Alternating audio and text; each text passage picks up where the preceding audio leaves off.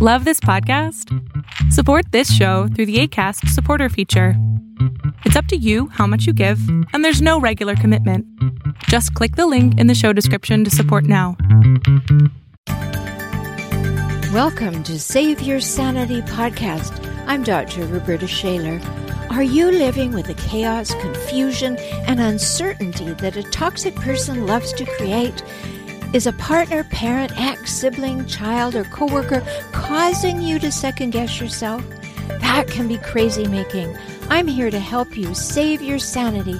So let's get down to it and figure some things out now. Stay tuned.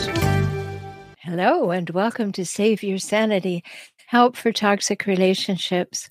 I'm Dr. Roberta Shaler. I'm glad you're here. We're going to be talking about something so fundamental tonight. We're going to be talking about the 11 traits of emotional immaturity and things that you can clearly see that people demonstrate over and over to show that they do not have the capacity or the willingness to be emotionally mature. And as you're ticking these off, I want you to think about yourself, and I want you to think about the people in your life that you're having difficulty with and how these may be traits that they have. Many times I talk about traits of hijackals, but what's underlying these things? We also need to understand that. And emotional immaturity is definitely one of the things that's underlying the behavior of these relentlessly difficult people that I call hijackals. So if you haven't been with me before, welcome. And if you're returning, I'm glad that you found value here and you returned. Know that you can always find me at forrelationshiphelp.com, forrelationshiphelp.com. And if you'd like to support the show, you can do that at patreon.com/saveyoursanity, patreon.com/saveyoursanity. So before we talk about the 11 traits of emotionally immature people, I want to give you an idea of the opposite. What does it mean to be emotionally mature? Because we want to be able to calibrate that in ourselves and others as well. And I got the inspiration for some of the things I'm going to talk about tonight from a book that is one that I value. It's called Adult Children of Emotionally Immature Parents. And it's by Lindsay Gibson. And it's a good take on helping you understand that. So I just giving you the highlights, some things that Lindsay had to say and things that I have to say about these traits. So let's talk about emotional maturity, how we want to be. And a person who's emotionally mature is capable of thinking objectively and conceptually at the same time as sustaining emotional connection. So they can do two things at once. They can be fully present in their emotions and use their brain. That's a sign of emotional maturity. The brain has actually matured. Another sign of it is the ability to function independently as a human being on your own, while still being able to retain emotional connections with people you care about. So I'm out in the world and I'm functioning independently. I am not needy. I am not afraid. I am not anxious. And I can still have those connections with people at home. And the things are not in conflict with one another. That demonstrates emotional maturity. And they can be direct. So another aspect of emotional maturity is that they can explore what they want and keep going in life and have goals, and they don't have to exploit anyone. You're mature when you can do that on your own without having to exploit or manipulate or betray or manhandle someone. That's really important. And then they have a well-developed sense of self, and they treasure their close relationships. That's also a sign of emotional maturity. They're comfortable and honest about their feelings. They have well-developed empathy, and they are clear about keeping their impulse control in check. and they demonstrate emotional intelligence.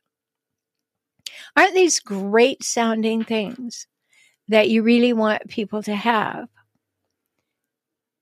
I think they really are. And further to that, emotionally mature people are interested in other people's lives, and they're open to being emotionally intimate. They're not locked into themselves, but they can extend themselves to others. And they solve problems directly with people. They don't triangulate. They don't go behind your back. They do not engage in passive-aggressive behaviors, but they are actually able to have this well-developed empathy and solve problems directly with the person with whom they're having problems. When you're emotionally mature, you're much better at handling stress. That's a big plus. And an emotionally mature person can control their emotions. Important things. So for us to understand what emotional maturity is, then we can look at what are the signs, the 11 traits that I'm talking about of emotional immaturity. Now, is any of this sounding like something you have heard, you have experienced, something that you may have heard before? Because that's quite important to recognize. That you may have not realized that these fall into emotional maturity, but you sure would have had the feeling, because you feel like you're dealing not with someone childlike and incapable. You feel like you're dealing with someone who's childish, and that you wonder what is going on, because I'm dealing with this person who is demonstrating childish behaviors. So if this sounds familiar to you, this will give you another framework for thinking about the lack of empathy and things that you find in a relationship with a relentlessly difficult person. And my definition of these people that I call hijackals is that they hijack relationships for their own intentions and purposes and to get their needs met, and then relentlessly scavenge the relationships for power, status, and control. So once you couple that with these traits of emotional immaturity, you will see how very much it mimics the way most hijackals behave. That's why the topic is an important one this evening. So number one, and we all know this about our hijackal friends, is that they like to be the center of attention. And if they're not, they will redirect the attention and bring the focus back to themselves. So you may say, oh, I had a terrible day. And they say, oh, so did I. Or I'm feeling really good about this. Oh, well, you think that's something. Wait till I tell you what I did. And they're constantly redirecting back to themselves. That's a very, very big sign of emotional immaturity. The spotlight cannot be off me. I need to be the person that everybody is thinking about taking care of. Now we can have compassion for the fact that at some point they maybe didn't have this in their life, or at some point they had it from a parent and they just want to keep having it. And that's what we call being entitled. So if someone was brought up in that way, they cannot see any good reason why they shouldn't be the center of attention, and will demand to be, and will make you wrong for not making them the center of attention. The second trait of emotional immaturity is they're not self-reflective. They don't stop and say, what am I doing here? Am I behaving appropriately? Am I giving as good as I'm getting? Am I demonstrating that I care about this other person? It's not on their radar. They're just not self-reflective. They can do something terrible to you and they won't stop and think about it. They just needed to do that because that's what they needed to do to get what they want. So they're not self-reflective, but they're very self-referential. So if I want it, I should have it. Doesn't matter about anybody else. And then C number 1 above, of course, because they want to be the center of attention. So being self-reflective would not be in their best interests at all. Number 3, they can't manage life very well on their own. They don't know what to do. They don't have a playbook. They're not sure about it. So they tend to be either rigid or impulsive.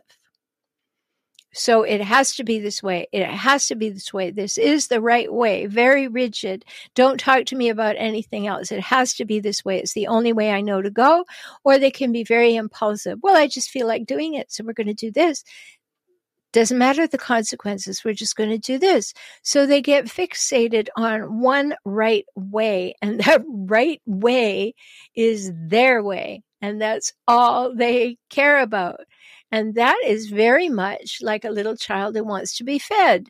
I want it now. I want only Fruit Loops, and I don't care about anything else. And I will kick the chair and throw away anything else that isn't like it. And I will make my needs want and known, because it has to be my way right now. So, our brain grows until we're 30 years old, and not much in the last 5 years, but it grows. And brain development is a very important thing for us to look at when we're looking at immature behavior, because up to the age of 5 or 6, there are certain things that we just can't see, we don't feel, we don't have the brain capacity yet to do it. And so when we meet someone who's emotionally immature, sometimes their behavior is very much like a little person's, very much. And so this rigid or impulsive stand that it has to be my way, you see that in little children, don't you? I want what I want when I want it, and I'll cry if I don't get it. And so it's a sign, obviously, of emotional immaturity. Very clear connection to ways in which they didn't mature. And you've often heard me say that if you scratch a hijackal, you'll get the emotional response of a 3 to 6 year old or 7-year-old, because that's where they got kind of fixated in their emotional development. So you don't give them what they want, or you don't say or do what they want, even if you didn't know they wanted it, and they're throwing a tantrum. And so that relates to their emotional immaturity. The 4th trait is to go with what they want or what they feel is best in the moment. They're very clear about not only I want what I want when I want it, but it's what's going to soothe me. It's what's going to make sense to me. It's the only thing that makes sense that will make me feel like I'm okay. I got my way. And so it's very confusing, because that will change repeatedly. It will just continue to change. So when we're looking at this, we want to recognize that things that you would think that little children do or think, when you scratch a hijackal, you will find that they still do or think it, because they are emotionally immature. Now, number 5 is a no thought needed, is that they just don't manage stress well. They manage it poorly. They overreact. They get very emotional about stress. They lose their capacity to think with any kind of linear, rational thought. And they get lost in the stress of the moment. And so they then use that as, you must do what I want because I'm stressed. And they learn to point that out quite early on. And then you then become the person who's supposed to take care of them and to understand all the stress they're under while they are creating more stress for you, but that doesn't matter. Just what emotionally immature people do. Or number 6, they go with how they feel at the moment and not with what's true. If I need to say this in the moment to feel better, or to do this in the moment to feel better, I'll do that. And if I want to do the opposite 2 minutes from now because it feels better, I'll do that. Haven't you ever had that experience dealing with a hijackal where they say something, this is how I feel, this is absolutely how I feel. And 5 minutes later, they say the opposite. Well, this is what I was feeling. And you say, but just 5 minutes ago, you said how you felt is the opposite of what you just said. What's their response? You don't listen very well, do you? It comes right back to the blame shifting that I've done an episode about. They cannot manage their emotions. They will not track in any rational, linear way when it comes to their behavior. So they manage stress poorly. They overreact. And how many of them ever apologize for overreacting? You're just simply supposed to realize that they were overstressed and make allowances for them.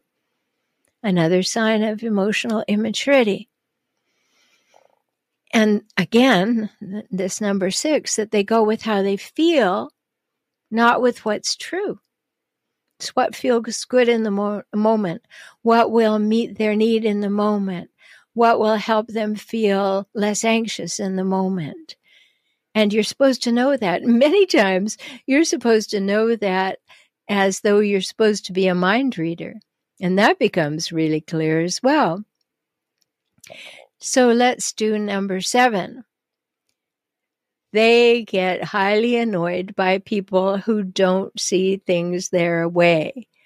You know, that's I'm going to stamp my foot until you tell me it's all right or I'm right. They get very adamant about that you need to affirm that I am right. Even if I am totally wrong, you need to affirm that I am right. And if you don't see things my way, you have a problem. Of course, referred to earlier, they're not self-reflective, so therefore it couldn't possibly be them who has a problem. Is this sounding horribly familiar? If you're listening to this podcast, you may very well have a person in your life who behaves that way. And this will sound familiar to you because even though this is about emotionally immature people, hijackals are emotionally immature people. So the connection is very clear. And I'm certain that you're checking things off as I read these lists. Ah, yes, they're like that. Oh, that's so true. It's true. It just is true about people who are emotionally immature. So let's look at number 8. They are childishly self-centered, insecure, and anxious, even while pretending they're not. And they're always wanting to be seen as good and right. And they will be, again, adamant about that. They will exclude any form of logic or thought that would prove them otherwise. They will not accept your opinions because, after all, who do you think you are commenting on me? And it's not childlike. It's not like they're just coming across as not knowing better. They are childish because they've gone into their emotions and they're not getting what they want. And it doesn't look like what they want. And they're not feeling satisfied. And therefore, everything becomes, again, what? Well, your fault. Because you don't understand. You don't care. You are not going to take care of them. You're a terrible person because they are in their childish self saying, I want to be seen as good and right, and you have to affirm me and validate me as being good and right, even though you're sitting there thinking, you are bad and wrong. They will demand that you get on their side. So sometimes you'll find yourself agreeing with them just to get them to be quiet, because you know it's an argument that will go on for forever. And you may find yourself just wanting to shut it down, and you will agree with them. Well, all that does is make them do the behaviors more. So that's not a strategy that's going to really help you. So we have to be clear about how to deal with these things, which we'll talk about in another episode. But today is important to really understand what these traits are. How do they show up? Because they are predictable when we're dealing with difficult people. And difficult people are emotionally immature. So let's look at number 9, the 9th trait of emotional immaturity. They always focus on whether their needs are being met. Are you meeting my needs? Because that's your job. That's what you should be doing. You are here to meet my needs. And what goes along with that is emotionally immature people never accept criticism well. And you may not even have been intending to criticize them. You didn't even utter a breath that you would think was critical, but they're hypersensitive to criticism because they are always focused on whether their needs are being met at the moment. It's a very difficult thing to get your head around, that although there are 2 of you in the room, only one believes that they matter. And so their needs are paramount. Your needs, what needs? Why should you have any needs? You're just here to meet my needs. So that's the way it rolls with people who are emotionally immature. And they practice upside down parenting with their friends. They extend the upside down parenting that I spoke about in several other episodes. And upside down parenting is this, that a healthy parent realizes their task in life is to meet the needs of their children. A hijackal parent engages in upside down parenting. They honestly believe and act as though it is the child's job to meet the parent's needs. And when you get into a relationship with one of these people, you soon find out that they're going to stamp their little immature foot and say, you're here to meet my needs. That's your job. You are to be focused on meeting my needs. Much like the upside down parenting model that hijackals engage in. So if you happen to have had a hijackal parent, you will recognize this right away, that you were supposed to run as fast as you can to meet the needs of your parents. They had no concept of the fact that you did not have the emotional capacity, you didn't have the experience, anything to meet their needs. They make you wrong for not meeting their needs. It's very confusing for children. It causes them to grow up too quickly. The burden of it on children is enormous. Children will miss chunks of their childhood development because they've had a hijackal parent who demanded that the child actually parents the adult. It's what we call parentification. They turn the child into a small adult parent. And then they make the children wrong for not being good at that role. It's very sad. Okay, and now we're at number 10. Emotionally immature folks, they just have no interest in facts or logic or history. It doesn't matter to them what is true. It just doesn't matter. It's what they want to feel is true, is what matters to an emotionally immature person. They have that need to feel what is true as though it is what is true. That's very confusing when you're in relationship with them, because you, as a healthier human, maybe have a grasp on what is true, and they're insisting that that's not right. And no amount of talking changes their mind. I'm sure you've experienced that. You could stand on your head and spit nickels for a decade, and it's not going to change the fact that they are going to refute the truth for their truth. And they're willing to argue about it for forever, about whose truth is more true. You've noticed that too. So important to note. Because you want to bring facts as proof or as a reason or as a complement to making a decision, and they are not interested in the facts, right? They just don't care about that. They don't care about logic. They don't care if they've made a statement 10 minutes ago and they're gone 180 on that statement now. They will just hold on to it. Feels true to me. Therefore, it must be true. And when you go to court with a hijackal to get a divorce or work on child custody or whatever, they're the masters of emotional facts. It's not what is true. It's what they feel is true. And then they say it as though it is a fact, that it isn't actually the case, which it isn't. And many times I've had the opportunity to talk to attorneys of my clients to say, watch out for emotional facts. In court, they like to say things like this. Well, she's never had an interest in the children, so I don't know why we're bothering with having a hearing. She just doesn't care. Well, that causes the other party to jump out of her seat because she does nothing but care.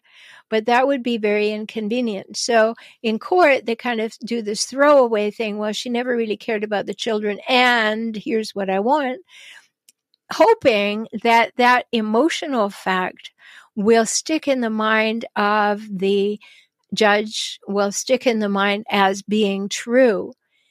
And I always remind attorneys at that moment, say, just a minute, what do you mean she never cared about the children? Because you have to shine light on it right away, because if it's allowed to stand unchallenged in court, there will have been people who heard it and accepted it and took it in, even though they didn't focus on it, and they will have that as part of their construct of the case. So we have to be very careful. Again, a topic for another time, but it falls into the same emotional immaturity, that they are not about the facts or the logic or the actual history. They're in the convenient place of saying what I feel is true is the truth, and it bears no resemblance to what actually happened. If you remember that and you're going to court, mention that to your attorney so they can watch for that. All right, and the last one, number 11, trait of emotional immaturity. They are low on empathy. Lately, I've been talking to clients about the fact that those of us who are not hijackals live on the healthier human planet. And so we tend to expect hijackals to be like us. We treat them as though they're like us. That if I present a cogent argument, or I present the logic of a situation, or I present the historical facts, the other person will say, oh yeah, you're right, that's true. But you know very well that that's not going to happen when you're with a hijackal, because they are low on empathy. And so the ability to put themselves in your shoes, to see things from your perspective, why? Too much effort, who cares? It's all about me.com. So they're very low on empathy, and their emotional insensitivity makes them truly unable to be emotionally intimate. They just can't. And if you think about all the 11 things that I brought up in this broadcast, you can see why you can never have reliable emotional intimacy, if any real, authentic emotional intimacy, because they are so low on empathy and they're so emotionally sensitive to being wrong. So no matter what happened, what actually occurred, they will twist and warp and reshape and retell things so that it always makes them the hero or the victim, the one who has all the needs that are unmet, or the person who has done all these wonderful things for you. And why are you refuting what I'm saying? So we get into a clear understanding of what emotional immaturity looks like, then we can go back to the way we opened this podcast this evening and remember what it is that is a sign of actual emotional maturity. And just to recap that, it's being capable of thinking about things out in the world, or historical or linear or factual things, while sustaining a deep emotional connection to other people. And having that ability to function independently and still keep that emotional attachment. Now, I did an episode recently on what healthy love is. And at the beginning of the definition, I say that healthy love is the conscious balance between autonomy and emotional intimacy. The conscious balance between autonomy, being self-governing, and choosing emotional intimacy. Well, if you don't have the capacity to think about another human because you are emotionally immature, you are not going to have the capacity for healthy love. And if you have not listened to that podcast, I highly recommend that you do. So I hope these distinctions have had meaning for you, and that you recognize the situation as it really is, and also the fact that much of it will never, ever, ever change. Because that can change your decision making about whether you want to stay in the relationship or not. I have a new upcoming course and program that's called Executing My Exit. Going from deciding to doing. And if that's going to be helpful to you, be sure to subscribe if you catch these podcasts on Facebook. Like the page if you catch them on YouTube. Like and subscribe and hit the notification bell so that you will know more about these programs, or go to my website, forrelationshiphelp.com. FOR relationshiphelp.com. So while you think about these familiar aspects of emotional immaturity, I hope that you will take very good care of yourself, because you're precious and you matter. We'll talk soon. Thank you for joining me on the Save Your Sanity podcast today. I hope you've had some new insights, some ideas and strategies to help you gain clarity and confidence for moving forward toward greater emotional health and safety. You deserve that, and so do your children. If you found value here and would like to support this podcast with $1 or $5 each month, please do so at patreon.com/saveyoursanity. Learn more about how to work with me via video conference, join my optimized circles, or subscribe to this podcast on my YouTube channel at my website, transformingrelationship.com. Talk soon.